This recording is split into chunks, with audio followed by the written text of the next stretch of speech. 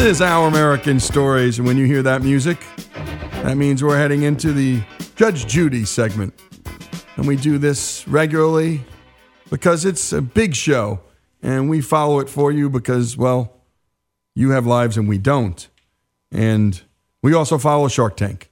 These are two big shows, and basically they're stories. Every day, Shark Tank has 2 or 3 stories about entrepreneurs trying to get money.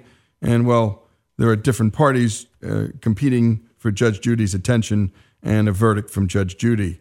And so today we dig into the case of the cool mom and the deadbeat daughter.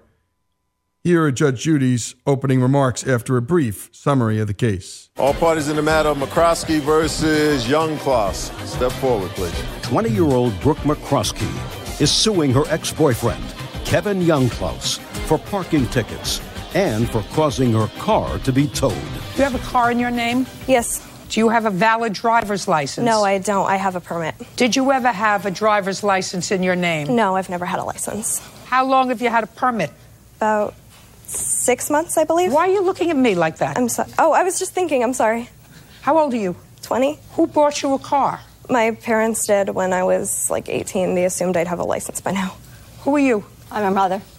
Why would you buy somebody a car that didn't have a driver's license? Because we got it for her as her 18th birthday / graduation. There's something wrong with you. How do you get a car for somebody that doesn't have a driver's license? Because she was in the process of getting one. We just happened to come across a little car that would have been perfect. That's all. Outrageous. It is outrageous, and this is why we love Judge Judy. She just digs in and asks the hard questions. What are you thinking? Judge Judy tells the plaintiff's mother, Linda, to step forward and stand next to her daughter. She then speaks directly to Mom. When she didn't get her driver's license, what did you give her possession of the car for? I didn't give her possession of the car. How did she get it? How did she get possession of the car? She had no driver's license. I was teaching her how to drive. Her boyfriend at the time said that he would help get her the hours behind the steering wheel because I didn't have the time. Just a second. So the answer to your question is your daughter didn't have a driver's license. You bought her a car. You put the car in her name? Yes. You put the car in her name despite the fact she didn't have a driver's license, and you let her boyfriend use the car to teach her how to drive. Yes. Now you can sit down. Now you can sit down. And that's what you love about Judge Judy. She gets right to it. And here she sums up the details of this case for the 20-year-old daughter. I also didn't Now you live can with her. sit. What? I also didn't live with her at the time anymore. And you moved in with him? No, I had my own place. How do you get to and from places? Bus. So where did you put the car? I parked it out by my apartment. Well, then you have to listen to me. Okay. Let me tell you what the case is about. This case is about the boyfriend who you say parked the car. It wasn't a place where you should have parked the car. You were with him. The car was supposed to be moved in the morning. It wasn't moved in the morning because you couldn't move it because you didn't have a license. Yes. So it got towed. Yes. And you want him to pay the fees. And you want him to pay everything else that was attached to that. Yes. Tell your mother to pay it. Now, your case is dismissed. No. Let me tell you why. Let me tell you why. She has absolutely no business to give you, who doesn't look responsible enough to take care of a goldfish, a car that can be used to kill somebody. Put your hand down. You don't buy a car for a teenager who's 18 years old. You're 20 years old now. 2 years, and you still don't have a driver's license, and your mother didn't take the car back from you. She hasn't had the car in her possession for 2 years because I was going through a divorce, and her stepfather had the car until a week before. And then, just a second, and then you gave it to her? Just a second. Then you gave it to her? Despite the fact that 2 years went by, she didn't get a driver's license? I had been teaching her. Great. Perfect. You pay the ticket. That's all. Out. Are you kidding me? Parties are excused. You may step out. It's always amazing to listen to people dig an even deeper hole. They just keep talking. They should just shut up. You've watched baloney. it. That's right. It doesn't make sense. It doesn't. So let's hear what the plaintiff and her defendant boyfriend have to say following Judge Judy's ruling. I think it's funny because that was the point that I made the whole entire time. I don't know. There's There's nothing else. I paid his legal fees and he doesn't have to pay me now. I'm not responsible for her car. It wasn't just the car. I'd also paid his legal fees and he just walked away with everything. I wasn't even her boyfriend. He stole my money. He broke in my apartment. He threatened to kill me. She threw a fit in downtown LA. I relinquished the keys to her. He threw the keys at me and told me to go f myself. She tried to come at me with, you got tickets and all this stuff. I'm not going to be nice to people anymore. She doesn't have a job and she wants to find an scapegoat, and apparently I'm that person. He ruined me. Don't mess with weirdos. He killed the nice Brooke. Did he just say an scapegoat, not a scapegoat? I never heard of an scapegoat before. I'm not going to be nice anymore. And this is why we love Judge Judy. And it's a morality play, folks. And if you've never seen, by the way, the 60 Minutes piece on Judge Judy, because a lot of people are wondering, how did this woman become the highest paid personality in all of television? Because that's what she is right now. And her show has been running for like forever. And it's still number one. And she still doesn't look any different than when she was signed. Do yourself a favor, because there are a million judge shows and none touches Judge Judy. None. And there's a reason. Go to 60 Minutes, click in Judge Judy, and watch what happens. They did 2 segments on her at her Queens family court. And it was the highest rated segment that they'd ever had. And TV agents saw it and they went, that's a star. Because her family court was sold out in Queens. Sold out. People went to her family court, packed it up to watch Judge Judy do just what she's doing right here on TV. This is not an actress. This is not an act. Judge Judy had been doing this for a very long time. In fact, her first book was called Stop Peeing on My Leg and Tell Me It's Raining. That's Judge Judy. I'm a really smart lady. Oh, you are. You are. And I wouldn't want to get in your crosshairs, Judge. You can't dance fast enough for me. Do you understand? Oh, I understand. Yes, boss. Okay. Okay.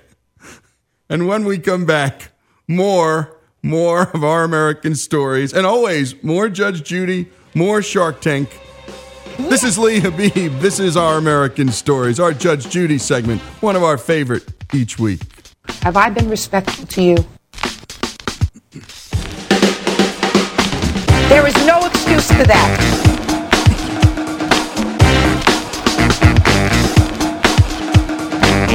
I don't think I'm finished torturing you yet.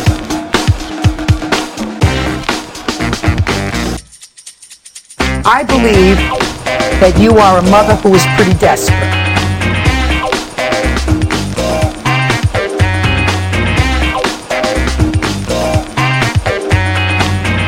I wouldn't lose too many nights sleep over that.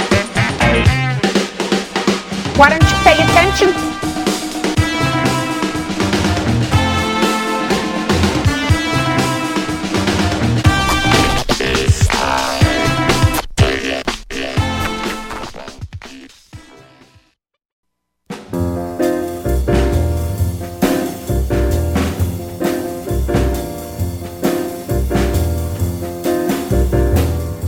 If you had said to me the day I started the U.S. Attorney's Office, you can have a great wife, you can have a great job, and you can have plenty of money, I'd say that's all I'm going to need. Fast forward 13 years, I had a great job, I had a great wife, I had a lot of money, and I was saying, it's not everything. I don't know what is everything, but it's not everything. This is Our American Stories, and you were just listening to Bill Simon Jr., who is most well known for running for governor in California, also for founding or co-founding a private equity firm, W.E. Simon & Sons. And this is our On Leadership segment, and it's a series that we've been doing, from the beginning. And Bill had an awakening during a period which many call the halftime of their lives. More on that later, but first, for this feature where we got to sit down with Bill Simon, we start, as always, at the beginning, where Bill grew up in Asbury Park, New Jersey, and those are the same haunts and near the same hometown as Bruce Springsteen. Dad and my mom were very young. My mother was 19 when I was born. I'm the oldest of 7. My dad was 22, and we all basically came from the Jersey Shore. My dad grew up in Spring Lake, New Jersey. My mother grew up in Seagirt, New Jersey. And, my dad's father had inherited a lot of money in 1920. And he went through it all. And so Dad liked to say that he experienced the good times and the not so good times. So they lived in a big house in Paterson, New Jersey, which at that point was a beautiful town. A manufacturing town. Yeah. My great-grandfather was the largest manufacturer in Paterson. Silk dyeing was a huge industry in Paterson. And my great-grandfather was one of the principal silk dyers in Paterson. And he gave it all to his son, and his son went through it. And so Dad grew up literally with nothing in Spring Lake, New Jersey. And he had a bit of a checkered experience in high school. He was asked to leave 2 high schools, and he couldn't get into college, so he went in the Army. And when he came back from the Army, he met my mother, and he went to Lafayette College because one of his uncles said, you know, I got a place that will accept you. And so I came along when he was a junior at Lafayette. And when he got out of Lafayette, he went to work for my mother's father, for his father-in-law. It was the same fella that told my mother, don't go out with that Bill Simon. He'll never make anything of himself. He's a flunky. And, you know, my mother at that point was a freshman in college, and her father said, if you're going to get married to that guy, I'm not paying for your college. So she left, middle of freshman year. And they got married the next year, and I came along 9 months and 2 weeks later. And that started the parade of children.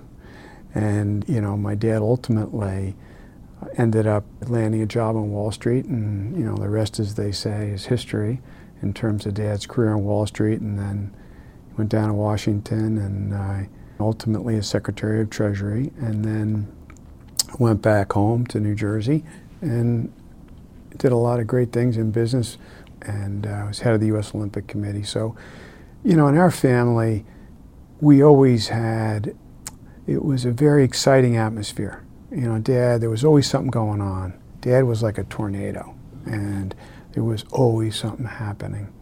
And I think that rubbed off on us. And yet his dad was a complicated guy. Ed Fulner, the founder of the Heritage Foundation, once said about him, quote, he was a mean, nasty, tough bond trader who took no BS from anyone. Well, here's Bill's reaction to that quote. Well, that was true.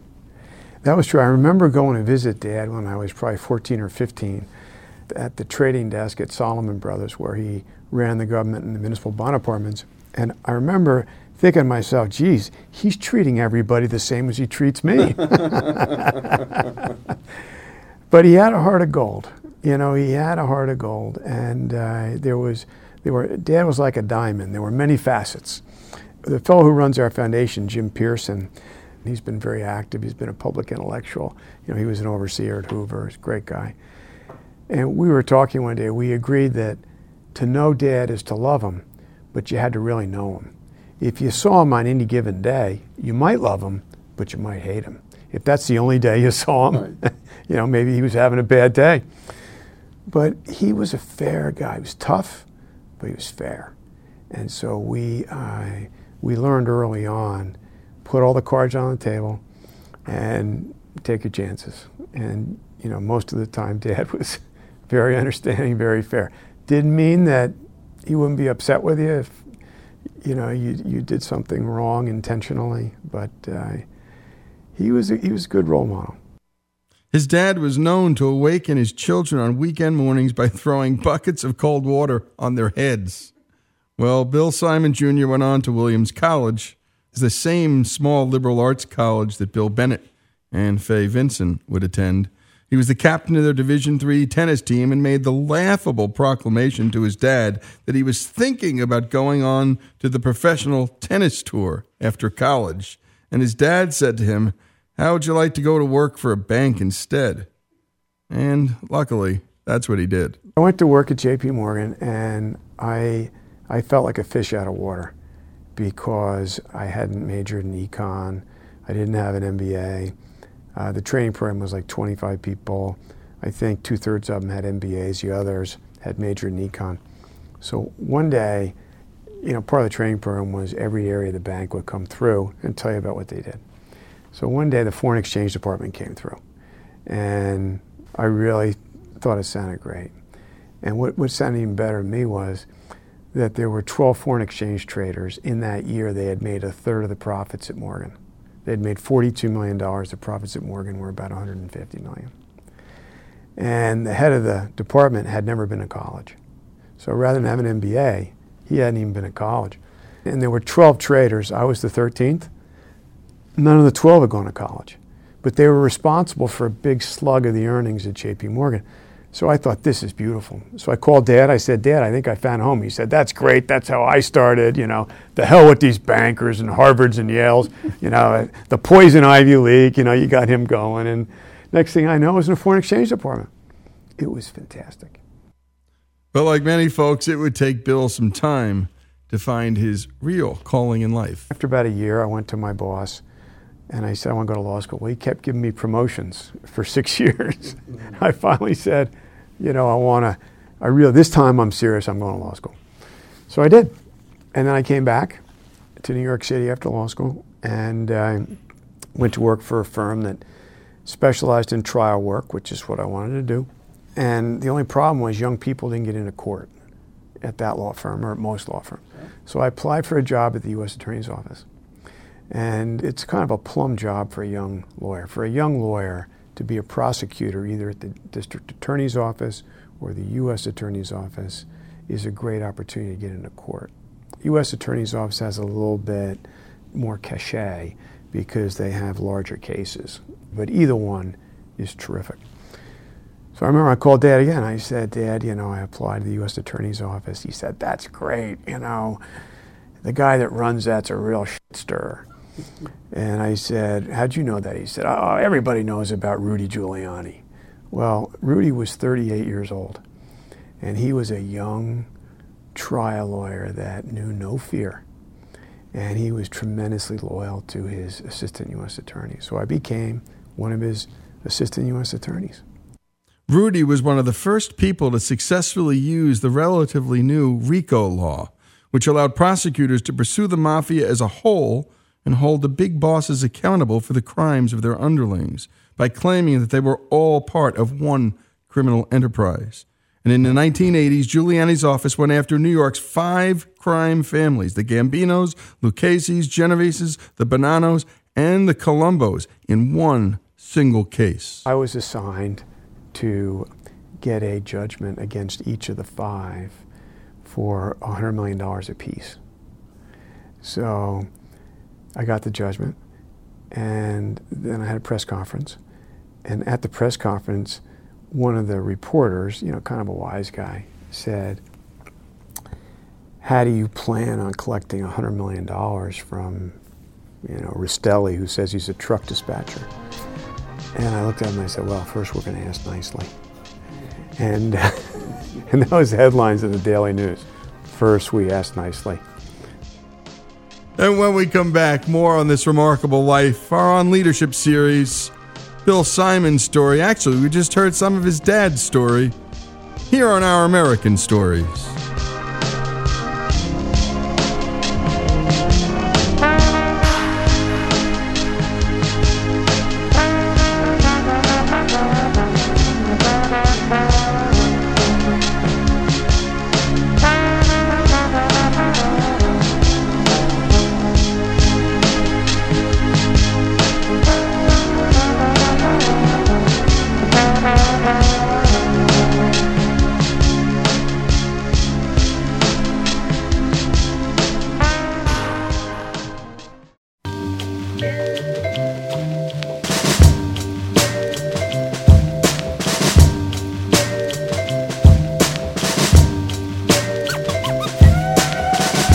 And we continue with Bill Simon Jr.'s story. One day his dad, who had a very successful career in finance, wanted his sons involved in managing his money. If they wanted to, of course, he said. One of those non-invitation invitations. But Bill and his brother Peter ultimately agreed, and they launched the private equity firm W.E. Simon & Sons, and Bill moved to California for what was supposed to be 2 years to try and fix some of his dad's bad investment. But 27 years later, Bill is still there. His second wife, Cindy, wanted to stay, and Bill had been married once before. He didn't want to make it twice. First marriage, what happened? You know, we shouldn't have got married. It was a mistake. And, you know, I take full blame. If you'd asked me the day after we separated whose fault was it, I would have said hers. But now with the benefit of having gotten married happily and what have you, I wanted to live in New York and live a fast life. And she wanted to live in Vermont and live a slow life. And it was a case where, you know, I thought at my age, I think I was 26 then, love would conquer all. But at least in my case, it didn't conquer all. So I thought maybe if I left Morgan and went to law school, that maybe that would be a good ticket. You know, so I moved up to Boston, which is a little slower pace than New York, went to law school, and at the end of law school, I looked at my wife, I said, I got to go back to New York. This is where all my network is, and that's where the job was. And so, you know, in the beginning, she didn't want to go, and then I said, you know, Claudia, I think we ought to just separate. You know, I don't think this is working. And, you know, we had a child the year before, so it was hard. And, but we never, you know, God's honest truth, we never had a harsh word, you know, meaning we had harsh words during the marriage until we separated. But when we separated, she said to me, I'm sure we're going to fight over our assets. I said, no, I'm going to give you everything. And I said, the only thing I want to keep are some of the wedding gifts that my parents' friends gave, because they'll want to know, you know, a chair, you know, whatever. But I gave her everything else. I gave her, we had bought a house. Anyway, and I think that set the tone. So if people have asked me, you know, what was it like to get divorced, like you just did, Lee? And I say, look, we all make mistakes. And when you do, own up to them, and don't try to cut a sharp deal, you know, with your wife or your husband, you know, just, and I gave her as much money as I could afford. You know, I was making, when I went back to New York City working in the law firm, I was making $50,000 a year. And I had an ex-wife and a child. So I rented an apartment on 30th Street and Madison Avenue, and I couldn't afford it, even there. And so I found a friend of mine I was volunteering with on Wednesday nights at Covenant House. He said, move in with me. He lived right across the street from Macy's on Herald Square. I mean, and it was such a bad area in those days that my sisters refused to allow my mother to come to the apartment. But it was the right thing to do. And my ex-wife knew that. You know, I said, look, you can look at the books, you can look at whatever, and, you know, I'm going to give you every penny that I can. And, you know, if I get a bonus at Christmas, I just give it to her. And to this day, we're on good terms. You know, we haven't had a harsh word since we separated in '82. And so now that's 35 years ago. Especially since we have a child, you know, I talk to her at least once every couple of weeks, see how she's doing, what she knows. But it was hard. It was a public thing. I mean, I'm sure I felt more humiliated. I'm sure I thought other people were talking about it more than they actually were. Do you know what I mean? Yeah. They were feeling bad for me. I was embarrassed and humiliated. And, you know, when I got back to New York in '82, all of a sudden I found myself divorced, making $50,000 a year, starting out again at the bottom of the rung. You know, when I was 24, I was some hotshot trader at JP Morgan. And all my buddies, you know, they were hotshots at Goldman or wherever they were. And while I was in law school, you know, they'd continued marching up the food chain. So now they were partners at Goldman. They were partners at some of these really great firms. And I was starting out again from zero. So I didn't have as many friends anymore as I had when I left for law school. And then, you know, obviously I felt embarrassed about getting divorced, so that probably shrunk the circle even more. So I concentrated on just trying to do what I could do. You know, I'd had a big head in my 20s. I'd stopped going to church. You know, so these two things that happened to me, life changers really, were I started working for Rudy, who was just a little bit, was a lot like Dad. You know, he was somebody who gave you a lot of responsibility and held you accountable. Do you know what I mean? So I was at the U.S. Attorney's Office pretty much. I tried to be the first one in, the last one out. Because at that point I was so low in my life. I was like, the only thing I can do is work harder than everybody else, be fit, go back to church, you know, do the things that I was doing right in high school and college when everything was going good, you know? How do I get my mojo back? You know what I mean? So I went to this, there's a church right next to the U.S. Attorney's Office, and I would go to 12:10 Mass every day. You got out at 12:30. I used to call it Our Lady the Stopwatch, because you could be in, you could be out, bada bing, you're back at work, you know? And so all of a sudden, you know, the ship started turning slowly, you know, but I had a good job. I didn't feel so self-conscious, you know, to some of my buddies, you know, wherever they were, partners at Goldman and what have you. And, you know, I tried a couple of important cases and I started feeling really good about myself. And then, you know, things started falling into place. So things were turning around for Bill in his life. He was living a good life, too, an upright life. And part of that included going to another Catholic sacrament. I went through my wilderness phase in my 20s, you know, when I was Master of the Universe. So I started at the U.S. Attorney's Office. I said, I'm going to go back to confession. I hadn't been to confession in many years. And the way it does in the Catholic Church, you say, bless me, Father, for I have sinned. My last confession was, however long it was, a month, 2 months. So I go, bless me, Father, for I have sinned. My last confession was 17 years ago.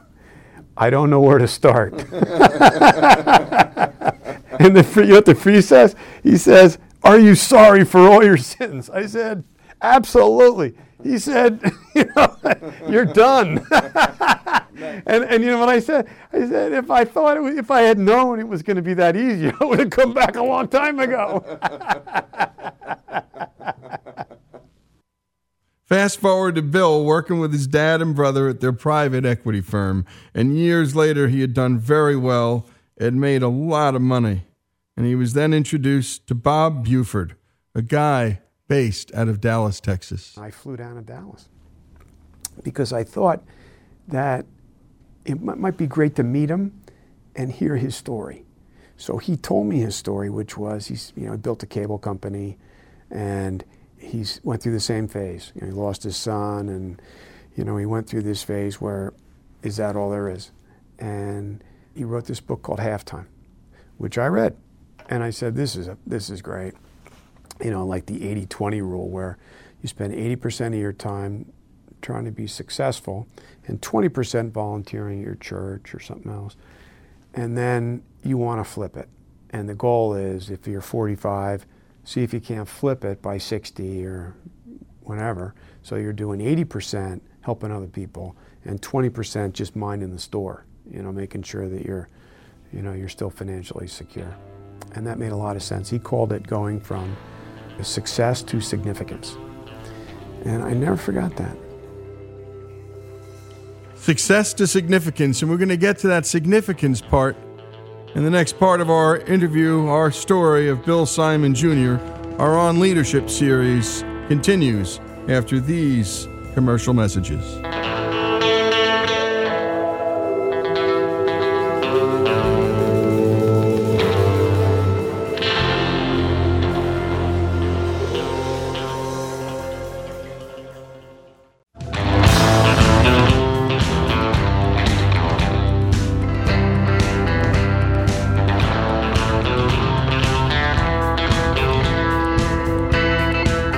And now, for the final segment, we're doing an in-depth look at one man's life, Bill Simon's life, Bill Simon Jr. And now we're hitting that post-halftime part, that significance part that he's looking for. And so many of us are when we hit that second phase of our life. And he wanted to work in the field that involved the greatest force in his life. What some people have said, and I think I'd agree with it, is that the local church, whether it's a Catholic church or a Protestant church or evangelical or a synagogue, is the greatest engine for good in human history. Nobody can argue with that. Greater than any government. No government's been around 2,000 years. You know, greater than any business. No business has been around for 2,000 years. It's the greatest engine for good in human history. And he's talking about the Catholic Church. And yet it's one that's not doing as well as it can. And that's what Bill wanted to focus on. In 1980, 28% of Americans identified as Catholic. But today, less than 21% do. And for every 10 Catholics in the Chicago area, there are now 4 ex-Catholics. And it's not just a Catholic problem. In just 7 years, identification with the Christian church has fallen by nearly 8%. So Bill decided to do what he does. He dove in. You know, there's that old saying, a glass half empty can also be called half full. In this case, it was a glass that was about 90% empty is 10% full. Here's what I mean by that.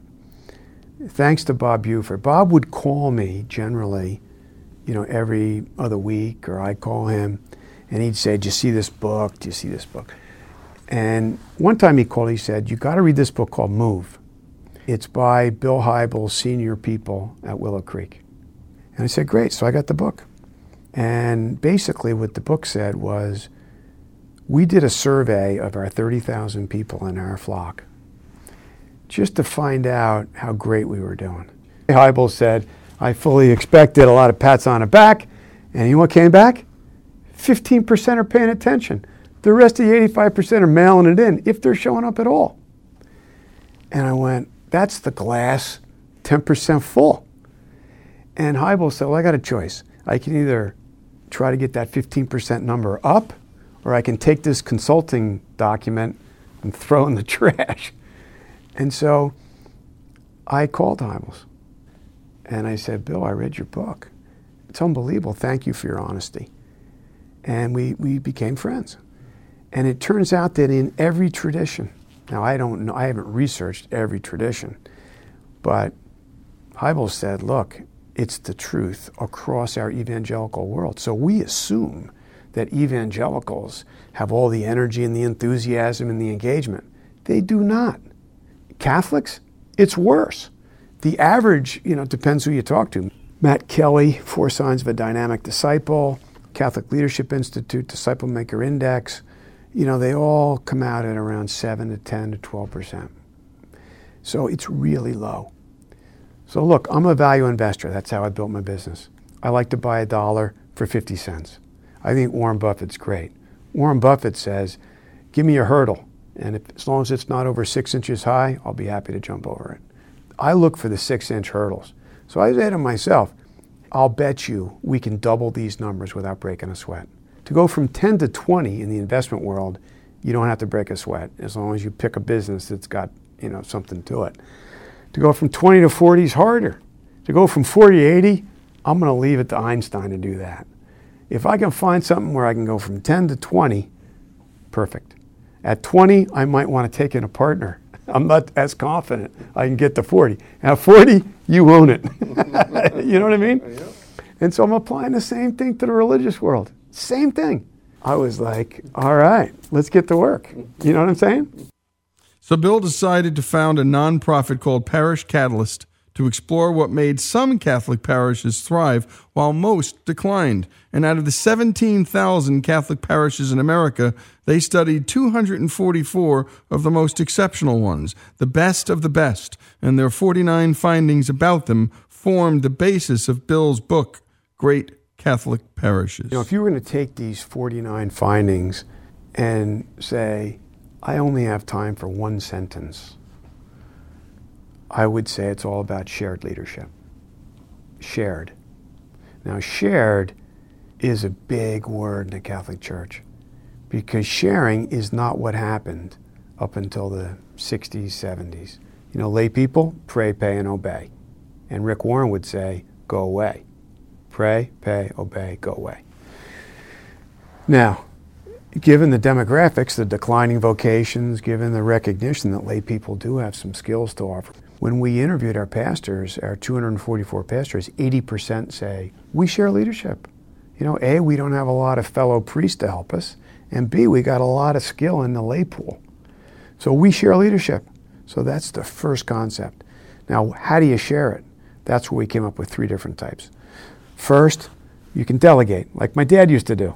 Here's what I want you to do, and I'm going to go play golf. No, I'm only kidding. And then there's consultors.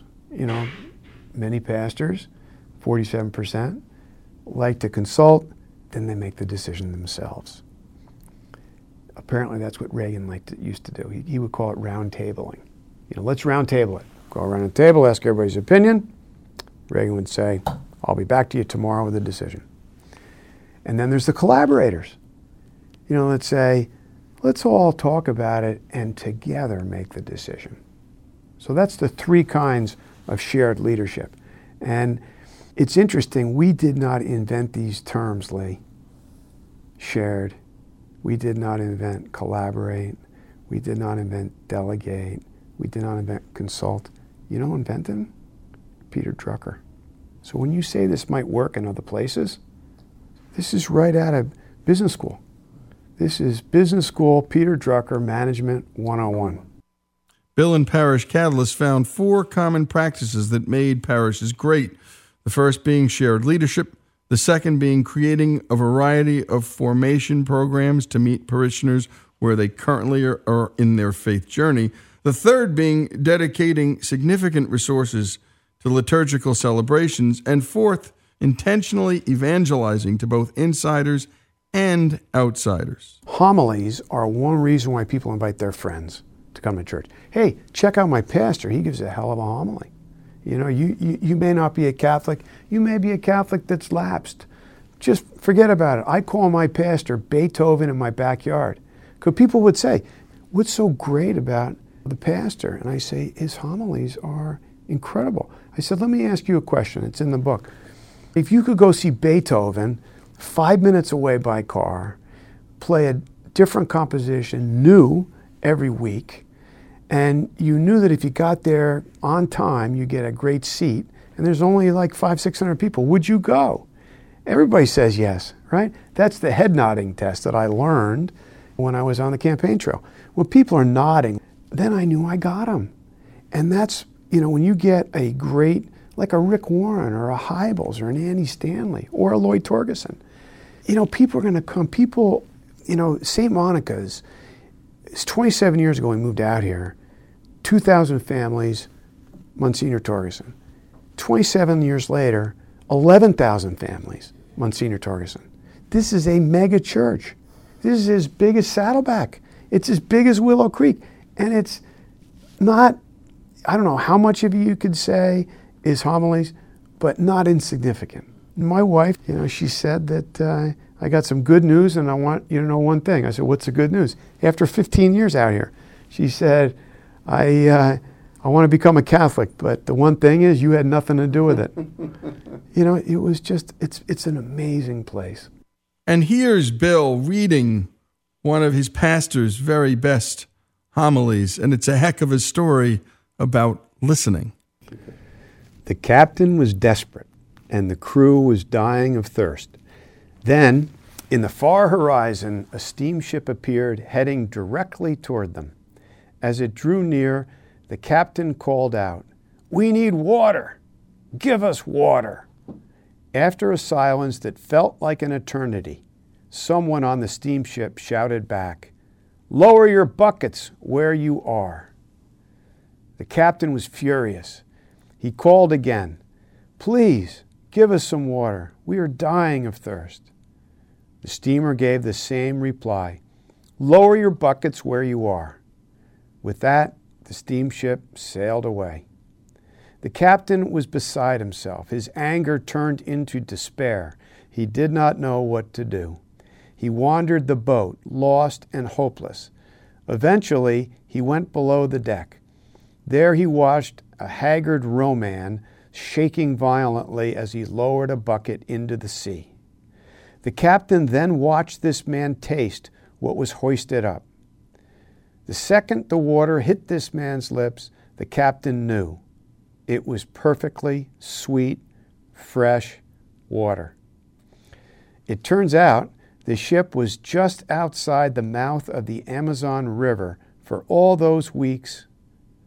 All along, they had been sitting right on top of all the fresh water they ever needed.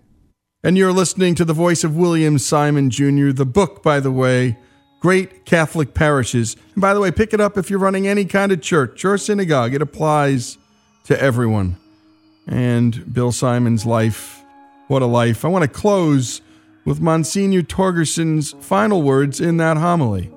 What we are really seeking is already inside us, waiting to be discovered and waiting to be embraced.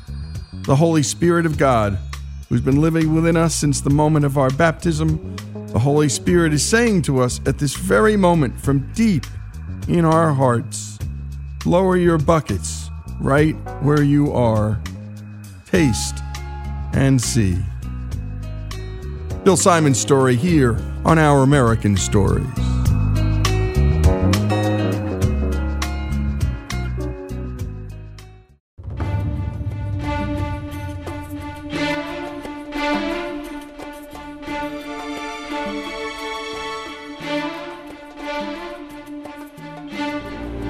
This is Our American Stories, and on this day in history, in 1799, George Washington died.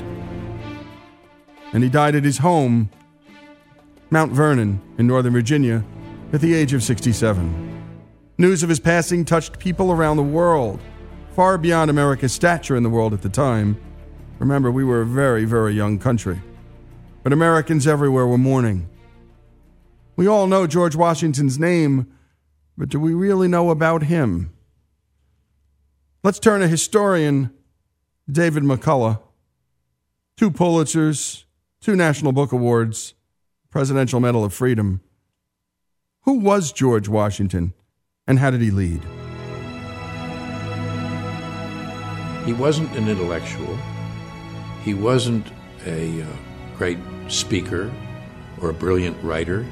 He wasn't, as a military leader, a brilliant tactician or strategist, but he had the capacity to make people want to follow him. And if there was a more courageous human being who ever lived, I don't know who it was. And it was the courage of his convictions. And he would not quit. Every sign was, it was over, you've lost, give up. It's not worth it. But no, he wouldn't stop. And he was the same kind of a unifying force when he became president, maybe more so. You know, it didn't just come to us out of the sky. It just, these advantages we have, this system of life and government and our freedoms didn't just happen. Somebody had to work hard and suffer, and many of them, of course, died to make it happen. And the doubters were all around. It wasn't as if everybody was, oh, this is a wonderful thing, let's go out and fight for it. A fraction of the country was for it. A fraction of the country was willing to serve in the army. I think maybe if there's a message in Washington's life, it's that willingness to serve and not just talk about what you're going to do, but to act. It takes both. And absolute selfless service to the country in, as they said, war and peace, for no pay, nothing in it for him. And then when he gets the ultimate power, as almost nobody could imagine, he gave it up, willingly, of his own choice. And this was after the war was over and he'd won. He was the conquering general. He was the hero. He could have been anything he wanted, czar, king, potentate, whatever. He could have made the presidency into a totally different kind of office. But he relinquished power. He said, no, I'm going back to Mount Vernon. And when George III heard that he, George Washington, might do that, he said, if he does that, he will be the greatest man in the world. And because nobody had done that before. This was the ultimate ideal of Cincinnatus, you know, that the conquering general, the conquering hero returns to the plow. Back in the Revolutionary Warrior, our nation was at best an underdog. What were the odds that Washington faced?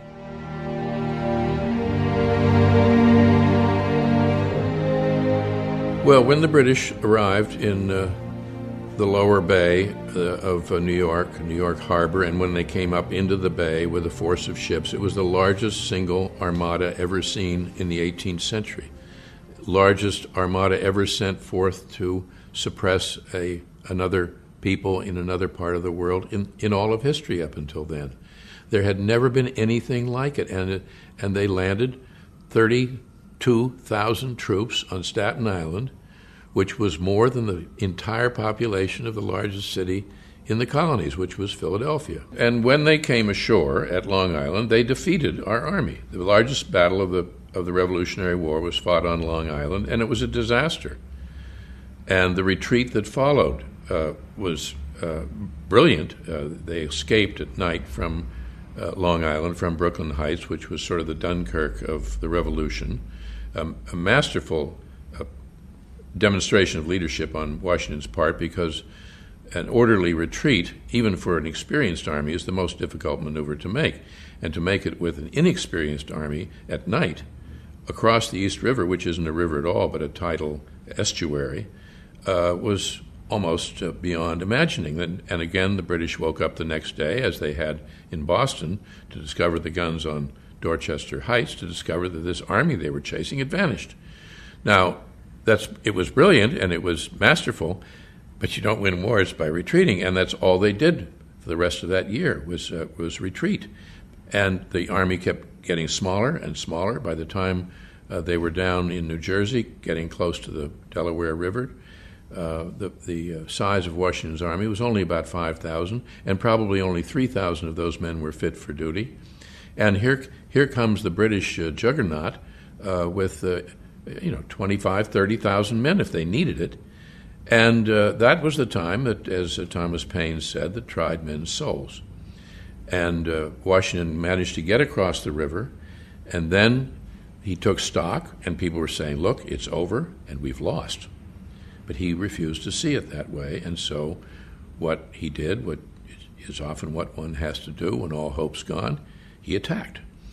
And that's when he crossed the Delaware Christmas night and struck at Trenton and won, and then a few days later turned around and struck at Princeton and won. Now, those weren't big battles. They were engagements, but the fact that he'd won, the fact that they had defeated this foe, was of immense importance to morale all through the country, and that really was not just a turning point in the Revolution or in our history, it was a turning point in world history, because it wasn't going to be the same again after that. And that was force of character, force of something inside that man and those people around him, Nathaniel Greene and Henry Knox, John Glover, and others like that, and the men in the ranks, who were few, and they had no adequate clothing, and then some of them had no shoes, and men died. Men froze to death that night on the march to Trenton, just dropped dead from exposure in the army, on the march. And he held it together. It's amazing. Celebrating George Washington's life by celebrating his death. He died today on this day in history in 1799. More with David McCullough. And by the way, we'll bring you Washington's farewell address at the end of this hour. It's as relevant today as it was then, the things he was talking about when he left office. More after these messages. This is Our American Stories.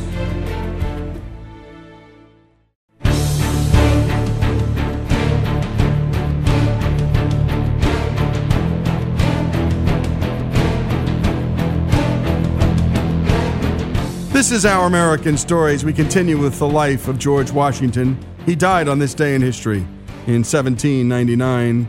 And we've been hearing from David McCullough about Washington as a leader facing daunting odds. But what shaped this leader? What was Washington like as a young man? He wasn't always successful. There's an idea that we have, I suppose it comes from people who are born athletes or born musical virtuosos or whatever, that he had to work hard to become George Washington. It wasn't easy. He suffered defeat. He made mistakes. He made blunders. he was frustrated in his ambitions again and again as a young man. He had a lot to learn.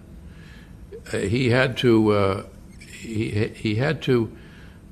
go to the wilderness, which he did. I mean, that's something people don't understand. If you talk about someone getting into Outward Bound, let's say, this was the most outward bound young man in Virginia in his day, when it was real wilderness and real adversity, living on the land or in the wilderness.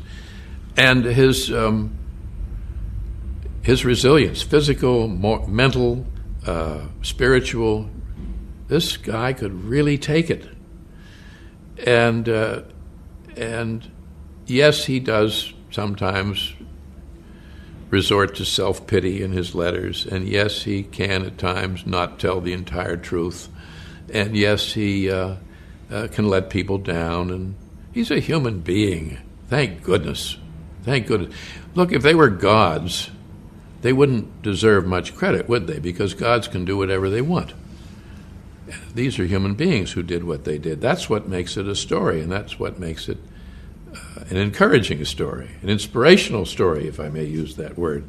As Washington grew older, he broadened his interests and refined the character traits apparent in his youth. And here was a man who too few people understand. Loved interior decoration, loved architecture, loved landscape design, was an avid agriculturalist, as they called it then, who was fastidious about his clothing, his appearance. He had all kinds of human traits that are extremely interesting and revealing. Everybody says he was a fox hunter. Well, what kind of a fox hunter was he? He was the kind of fox hunter that was out there at the front, as close to the hounds as you could get. Very dangerous place to be. And who would not give up. He would fox hunt for 7-8 hours until they'd got the fox. He just was that kind of a person, tenacious.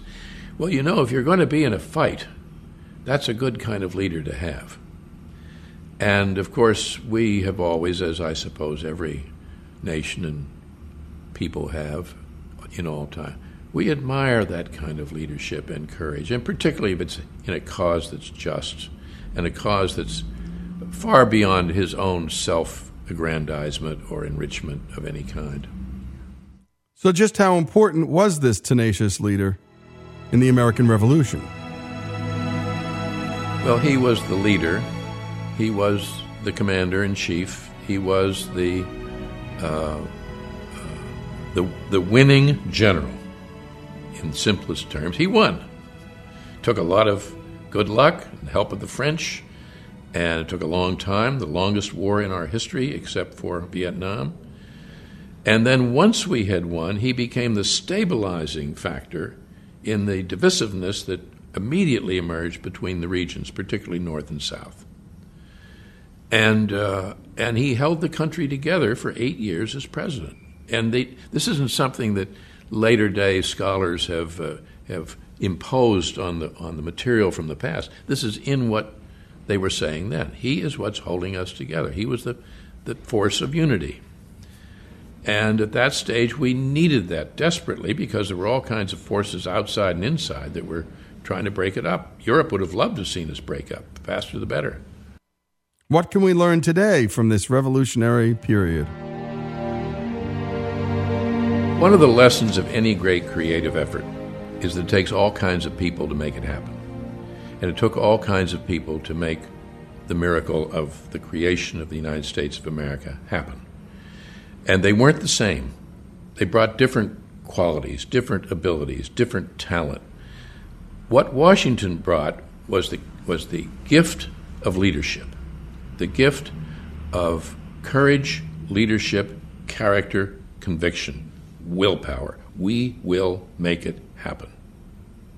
And there's no limit to what can be accomplished with goodwill and hard work. And that's a tonic, that's a powerful message, particularly for a people that are struggling just to make a start. Does all this mean George Washington is our greatest president? I don't believe much in ranking presidents. Are you ranking them as a human being? Are you ranking them as a politician? Are you ranking them in view of what they accomplished? There's so many criteria, so many measurements. But Washington was our greatest president.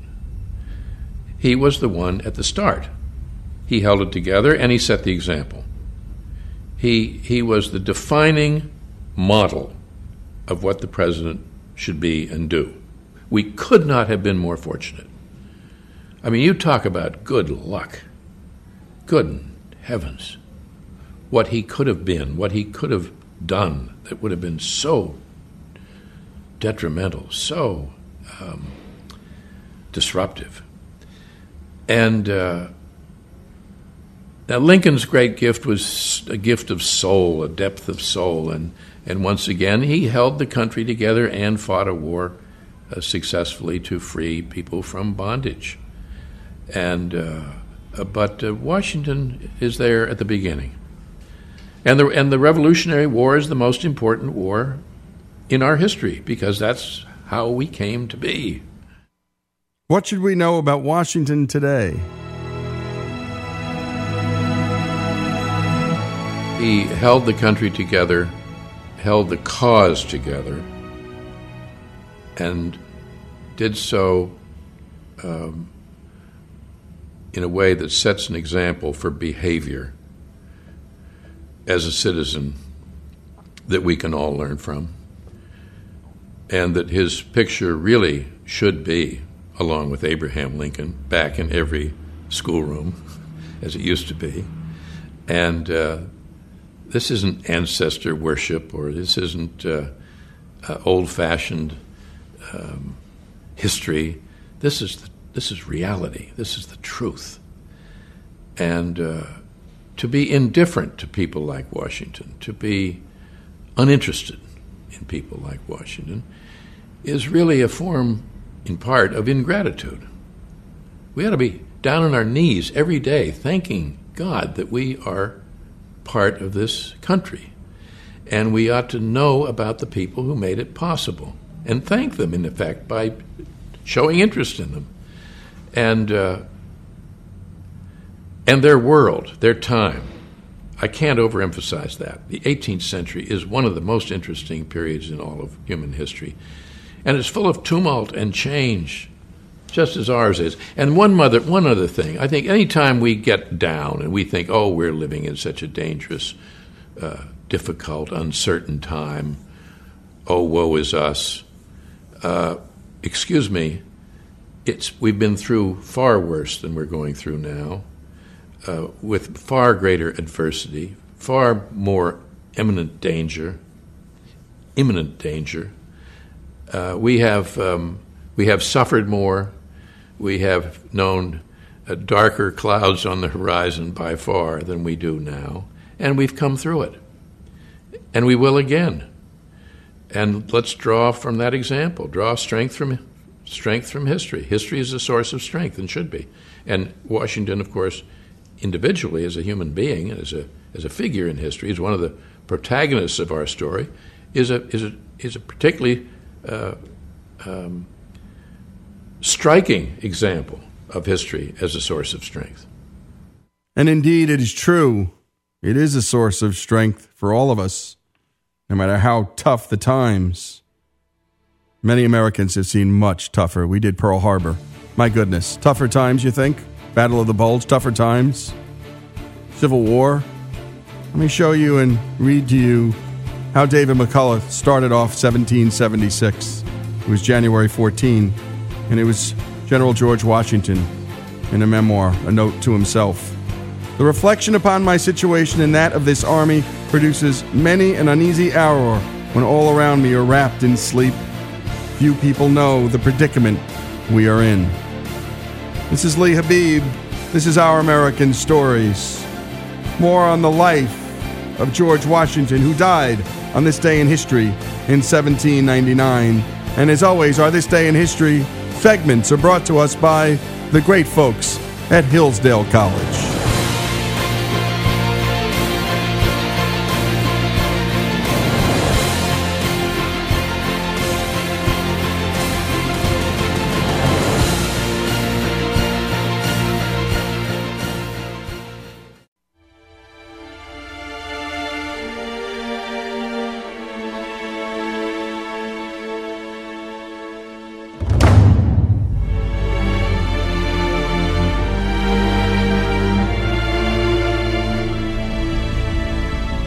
This is Our American Stories. And on this day in history, George Washington died in 1799. And I went to law school at the University of Virginia in Charlottesville, and that's Jefferson's University. And about 90 minutes north, right outside of Washington, D.C., is Mount Vernon, Washington's home. If and when you get a chance to go to Washington, D.C., make sure you take that short car or cab ride out to Mount Vernon. It's spectacular. And take a bike ride. It's amazing. It's beautiful, right along the Potomac. So much of it preserved the way it would have been when Washington was alive.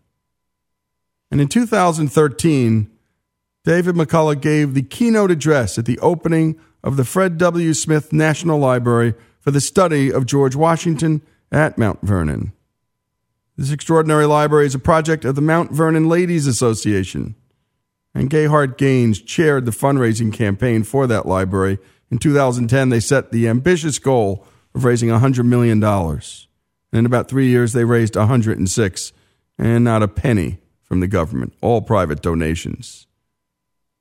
And it was simple. The Mount Vernon Ladies Association had, for all those years, done a magnificent job preserving the grounds. But the question became, what about the ideas? What about the story? And what about creating a place where scholars and researchers could come? And so they did it. And it's a 45,000 square foot facility chock full of Washington's books, manuscripts, 1,500 books from the 18th century, and thousands of records from the 19th. And so in this speech, here is McCullough, the best American historian. There's no one like him. He's a national treasure. And in this speech, marking the opening of the library, McCullough framed the study of history in brilliant and simple terms. History is about people. It's not about dates and quotations and provisos and so forth. It's about people. History is human. When, in the course of human events, the operative word there is human. And if you begin to see those who preceded us as human beings, who did not know how everything was going to turn out or how anything was going to turn out, because for them as for us, there was no such thing as the foreseeable future. Never was, never will be. They did not know they were going to win the Revolutionary War. By all logical, realistic observation, there was almost no chance we could win the Revolutionary War. We had no Navy. We had no Army to speak of, all amateurs in effect. And we had no money.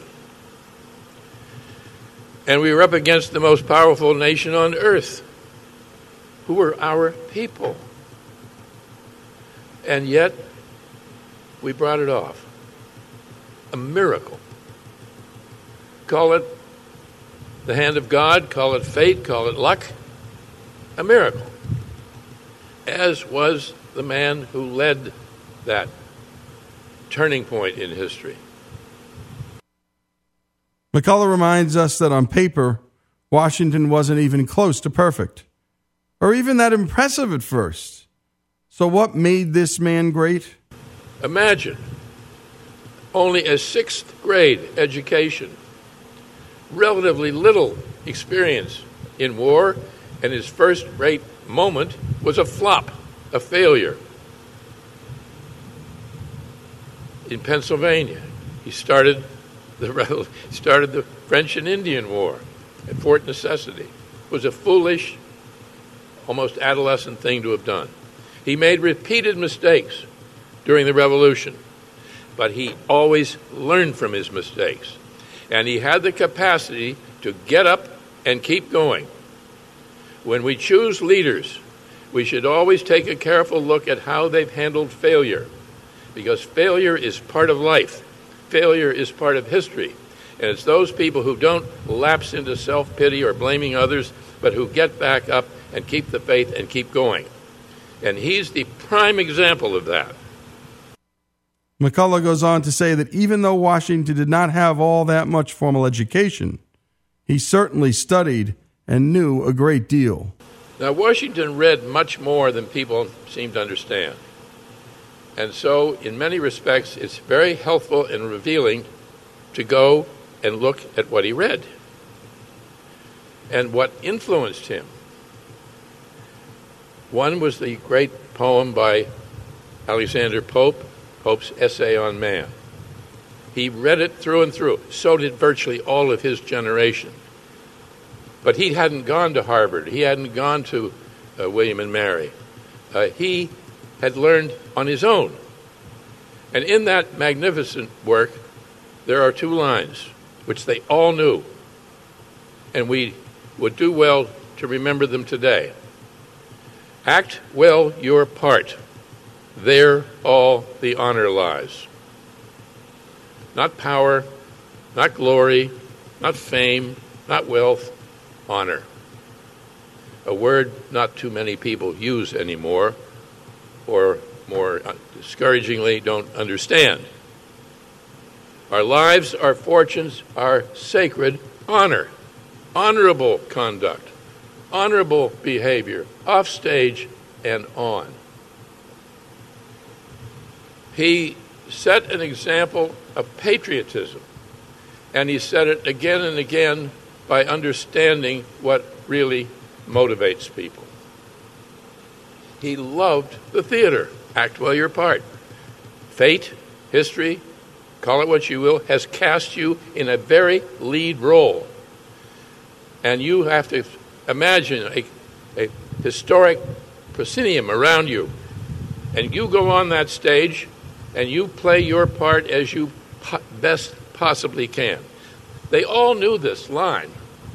It's one of the reasons they tried as best they could to act well their part.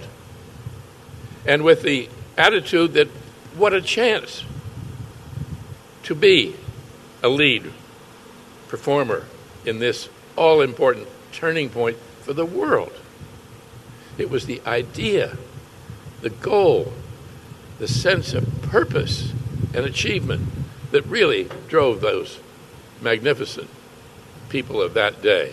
This tiny little country on the edge of giant wilderness, population of 2,500,000 people, 500,000 of whom were in bondage, slavery. 2 million people would produce that kind of a generation. A miracle. Indeed, it is a miracle, and we bring you this hour and many others on Washington. We'll have at least 3 or 4 a year because his life warrants those number of hours. Indeed, in a bit, we'll bring you back to the Battle of Yorktown in the final segment, and we'll learn about how long Washington had been away from home, this beautiful home he'd built at Mount Vernon. And it was a long time, the sacrifices he and so many made for us, and that we don't know these stories in this country. Well, it's a tragedy, and we're trying to redress that here on Our American Stories, telling you every kind of story. Act well your part. There well the honor lies. And by the way, what you read, what you have your children read, shapes them. What ideas you put inside people's heads, what stories you put inside them. And that's the other goal here at Our American Stories, to tell the story of America to America, because our schools aren't doing it. So we're giving it a shot. More with David McCullough after these messages. This is Our American Stories.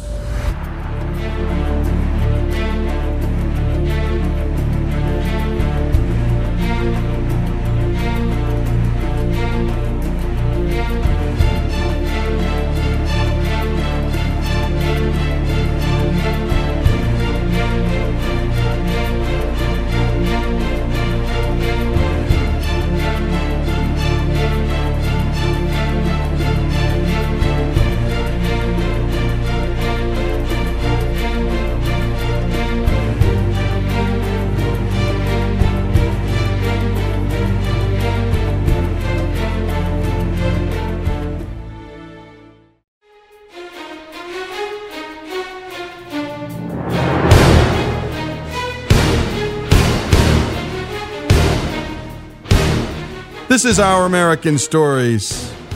And it's our final segment in our celebration of the life and death of George Washington. He died on 1799 on this day in history. As always, our This Days in History brought to us by the great folks at Hillsdale College, where you can send your kids to learn all the finer things in life. And if you can't get to Hillsdale, Hillsdale can get to you with their terrific online courses. And my goodness, their Constitution 101 class is better than anything I ever took at the University of Virginia School of Law. You learn about the actual Constitution, the Federalist Papers, the great, great minds coming together in this remarkable moment in history. And the 18th century, David McCullough is right. By accident, by divine intervention, or maybe both, or all of the above, a miracle happened in America at this time. Back to Mount Vernon and this speech in 2013 for the opening of the Fred W. Smith National Library for the study of George Washington.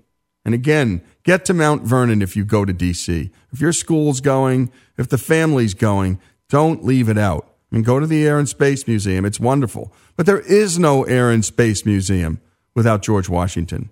Always know your people's story. You're lost without knowing your own story. So McCullough focused on one moment in Washington's life as a living embodiment of the man's leadership. We often hear of Washington as a soldier or as a politician, but McCullough wants us to see him as something more. And one of the points I want to make, if at all possible, contribute to George Washington today, is that yes, he was a man of action, if ever there was. And yes, actions speak louder than words, but not always. Not always. Words can change history. Words can change the outlook of a generation. It's happened again and again. And words can be what motivate the action. One of the most dramatic and telling and crucial scenes in our history, because it took place in the Revolutionary War, during the Revolutionary War, on December 31st, 1776, the day that all the recruitment of the Continental Army, all they'd signed up for, expired. Every single one of Washington's troops, as of the next day, January 1st, 1877, was free to go home. And Washington called them out in formation at Trenton on December 31st, and he told them the following. He offered a bounty of $10 for all who would stay another 6 months after their enlistments expired. A considerable sum, by the way, at that time. And he had done it without any authorization from Congress. And as he wrote in a letter afterward to the Congress, I thought it no time to stand on trifles. The soldiers were all lined up, and he approached them on his magnificent horse. A commander rides a magnificent horse. And he addressed them, and he said, in the most affectionate manner, that they would get $10. And those willing to stay were told to step forward. The drums rolled. Imagine this scene. The drums rolled. Minutes passed, and not one man stepped forward. Not one. That was a great defeat, as any suffered in battle. So what did George Washington do next? He turns on the horse, rides off a little bit, collects himself, turns the horse about, and approaches them again. If that didn't work, I'll try something else. He said the following: "My brave fellows, You have done all I asked you to do, and more than could be reasonably expected. But your country is at stake, your wives, your houses, and all that you hold dear. You have worn yourselves out with fatigues and hardships, but we know not how to spare you. If you will consent to stay 1 month longer, you will render that service to the cause of liberty and to your country, which you can probably never do under any other circumstance. Again the drums sounded. The men began stepping forward. As Nathaniel Green wrote, God Almighty inclined their hearts to listen to the proposal, and they engaged anew. Great moment. Breathtaking moment. Really happened. It's not some playwright's concoction. However, there was a playwright in the background, William Shakespeare, whom Washington also read. You'll remember Henry V. This story shall the good man teach his son. We few, we happy few, we band of brothers, England, gentlemen in England now abed shall think themselves accursed they were not here. You are lucky to be here. You are lucky to be able to help your country. And he says, you will render a service to the cause of liberty and to your country, which you can probably never do under any other circumstance. Same idea. Now, I can't prove, no one can prove that he drew it from that, but surely that's what it is. Surely it is.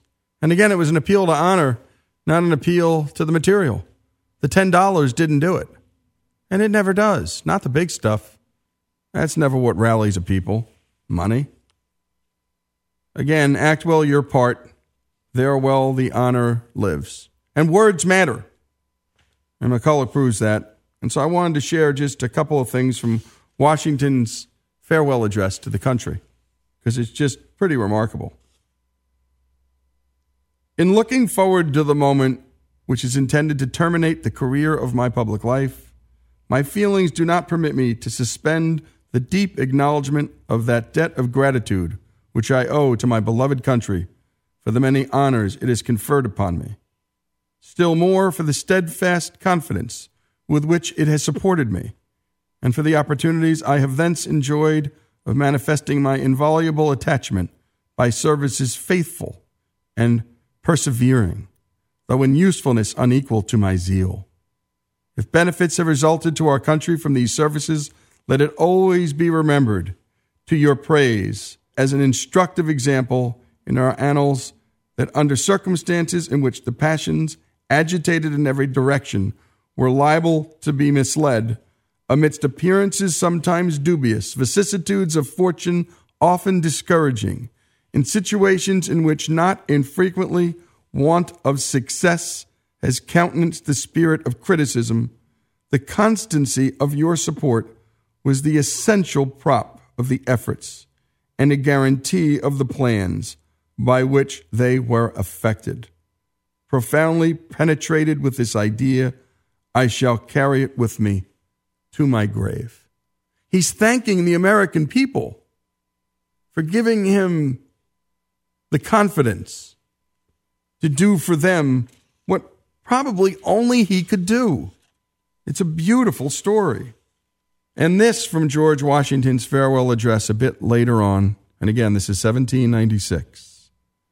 Of all the dispositions and habits which lead to political prosperity, religion and morality are indispensable supports.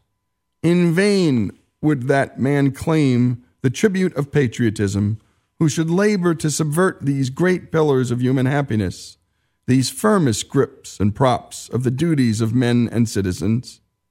The mere politician, equally with the pious man, ought to respect and to cherish them. A volume could not trace all their connections with private and public felicity. Let it simply be asked, where is the security for prosperity, for reputation, for life, if the sense of religious obligation desert the oaths, which are the instruments of investigation in courts of justice?